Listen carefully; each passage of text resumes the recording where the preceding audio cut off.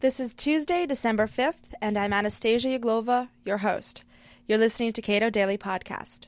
In a feature essay that ran in this week's New Republic magazine, Cato's Vice President for Research, Brink Lindsey, opines that the libertarian disaffection from the Republican Party requires a rethinking of the traditional libertarian alliance with conservatives.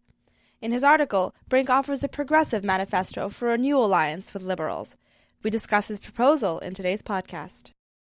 I think that most people would agree with you that if some sort of a realignment away from conservatives and closer to liberals were to happen, that moment is now. But isn't that just trading one flawed alliance for another? Sure.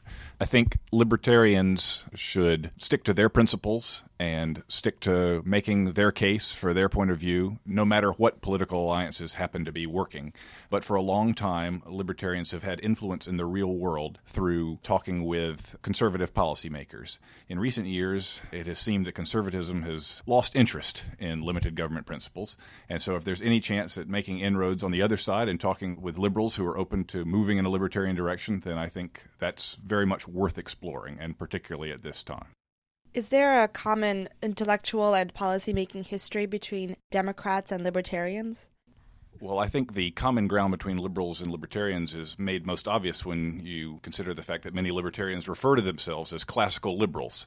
So both liberals and libertarians come out of the common liberal political tradition of John Locke and Thomas Jefferson and John Stuart Mill. In the 20th century, liberalism broke apart on the question of economics and the state role in regulating the economy. But I think a lot of water is under the bridge in recent decades, and many people who consider themselves liberals are much more sympathetic to free market positions than their predecessors of a generation or two ago were. You can see that in some very nice, moving tributes to Milton Friedman that we've seen from Democratic economists in the last couple of weeks. And I think their predecessors from the 50s or 60s might not have had as kind words for Milton Friedman. So I think that there is a lot of heterogeneity on the left, and there are plenty of people on the left side of the political spectrum that have no interest whatsoever in smaller government or freer markets. But there are elements on the center-left side of the political spectrum that may be willing to move in a more pro-market, more limited government direction. And if you take that and put it alongside the social issues in which libertarians and liberals already agree,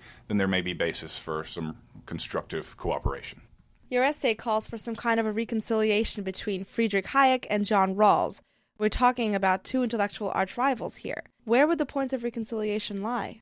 Well, interestingly, Friedrich Hayek had some very nice things to say about John Rawls' political philosophy, that clearly there are major distinctions between the two, but both saw political philosophy as looking at general rules for social and political institutions, and if those general rules are right and just, then what results from them can be considered right and just as well. Clearly, the two had differences on empirical questions of economics, and that led Rawls into a more social democratic direction than a classical liberal direction. But I think that if people who are fans of John Rawls' general schema and people who are fans of Hayek's general schema got together and hashed out some of those empirical differences, that they might find enough common ground to get together.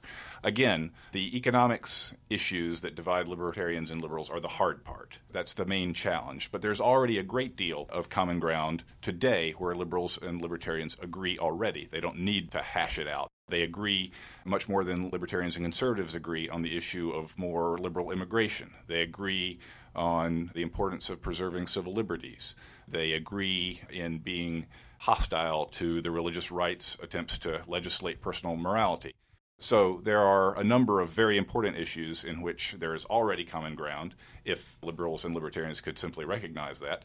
And maybe if they saw that and they saw that they had a lot in common already, that then they might be more open-minded about exploring the possibility of middle ground on some economic questions as well.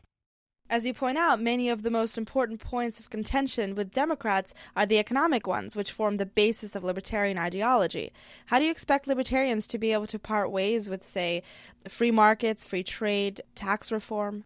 I'm not expecting libertarians to part ways with any of those things. In the article I wrote, I didn't write the article to libertarians. I wrote it in the New Republic, addressed to liberals. And I was telling them that they should take 2 or 3 giant steps in a pro-free market, pro-limited government direction. And if they did that, they might find that a lot of constituencies that have been holding their nose and voting for Republicans in recent elections might switch and start voting for Democrats. So what I was doing was not giving up on or compromising libertarian principles. I'm simply telling people on the liberal side of the political aisle that maybe if they moved some in our direction, that their political fortunes might benefit accordingly. That would entail some compromises between libertarian ideal positions and the status quo, but the idea is to move things in a smaller government, limited government direction, for instance, on eliminating or cutting corporate welfare and farm subsidies, in moving tax policy in a direction where it doesn't punish investment and savings and productivity, but rather taxes consumption, which has long been a kind of free market idea, and to moving away from the current universal middle-class entitlements programs that we have for Social Security and Medicare, and moving in a direction where the vast majority of people save for their own retirements rather than having a pay-as-you-go system. So in all of the proposals that I make in this article, I'm suggesting that liberals should consider moving in our direction. Then the issue is to convince Democrats that capitalism is not inimical to progress. But how can that be done when some of them are so stubbornly resistant to the free market?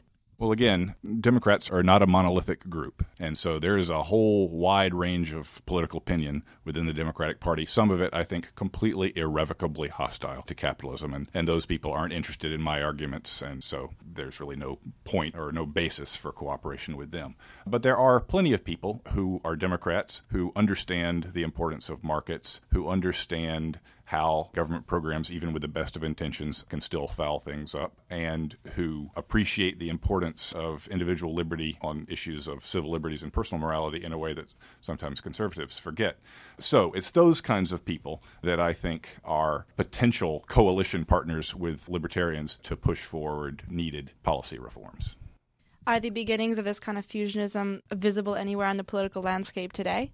I think in the micro sense, we already see some kind of odd bedfellow coalitions on farm subsidies. You have progressive NGOs like Oxfam and Environmental Working Group that have been working hand in hand with free market groups on exposing the evils of farm subsidies and their detrimental consequences, both domestically and abroad.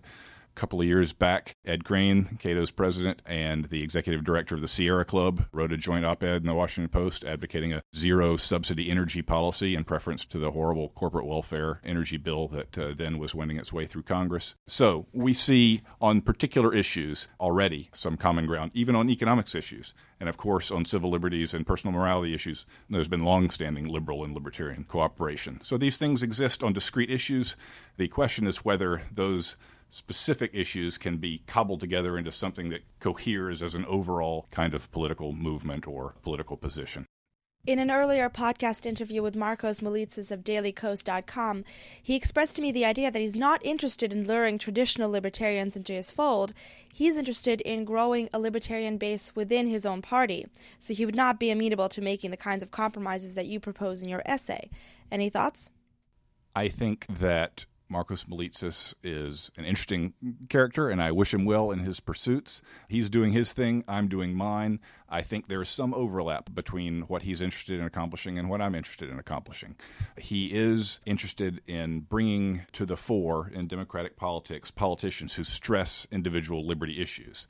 Unlike me, he would say that sometimes individual liberty is threatened by big corporate power, and I see that the primary threat to individual liberty is government. So we have definite differences on public policy, but his general interest in cultivating a kind of libertarian sensibility in the Democratic Party is one that I applaud and one that I think may ultimately have policy position consequences that aren't the ones that Markos might have foreseen. If you enjoyed this program, consider subscribing to Cato Audio, a dynamic 60-minute monthly recording that brings you inside the Cato Institute for highlights from exceptional, one-of-a-kind lectures and events on key issues of the day presented by nationally known scholars, authors, and political leaders. Cato Audio is available on our website as well as on iTunes and Audible.com.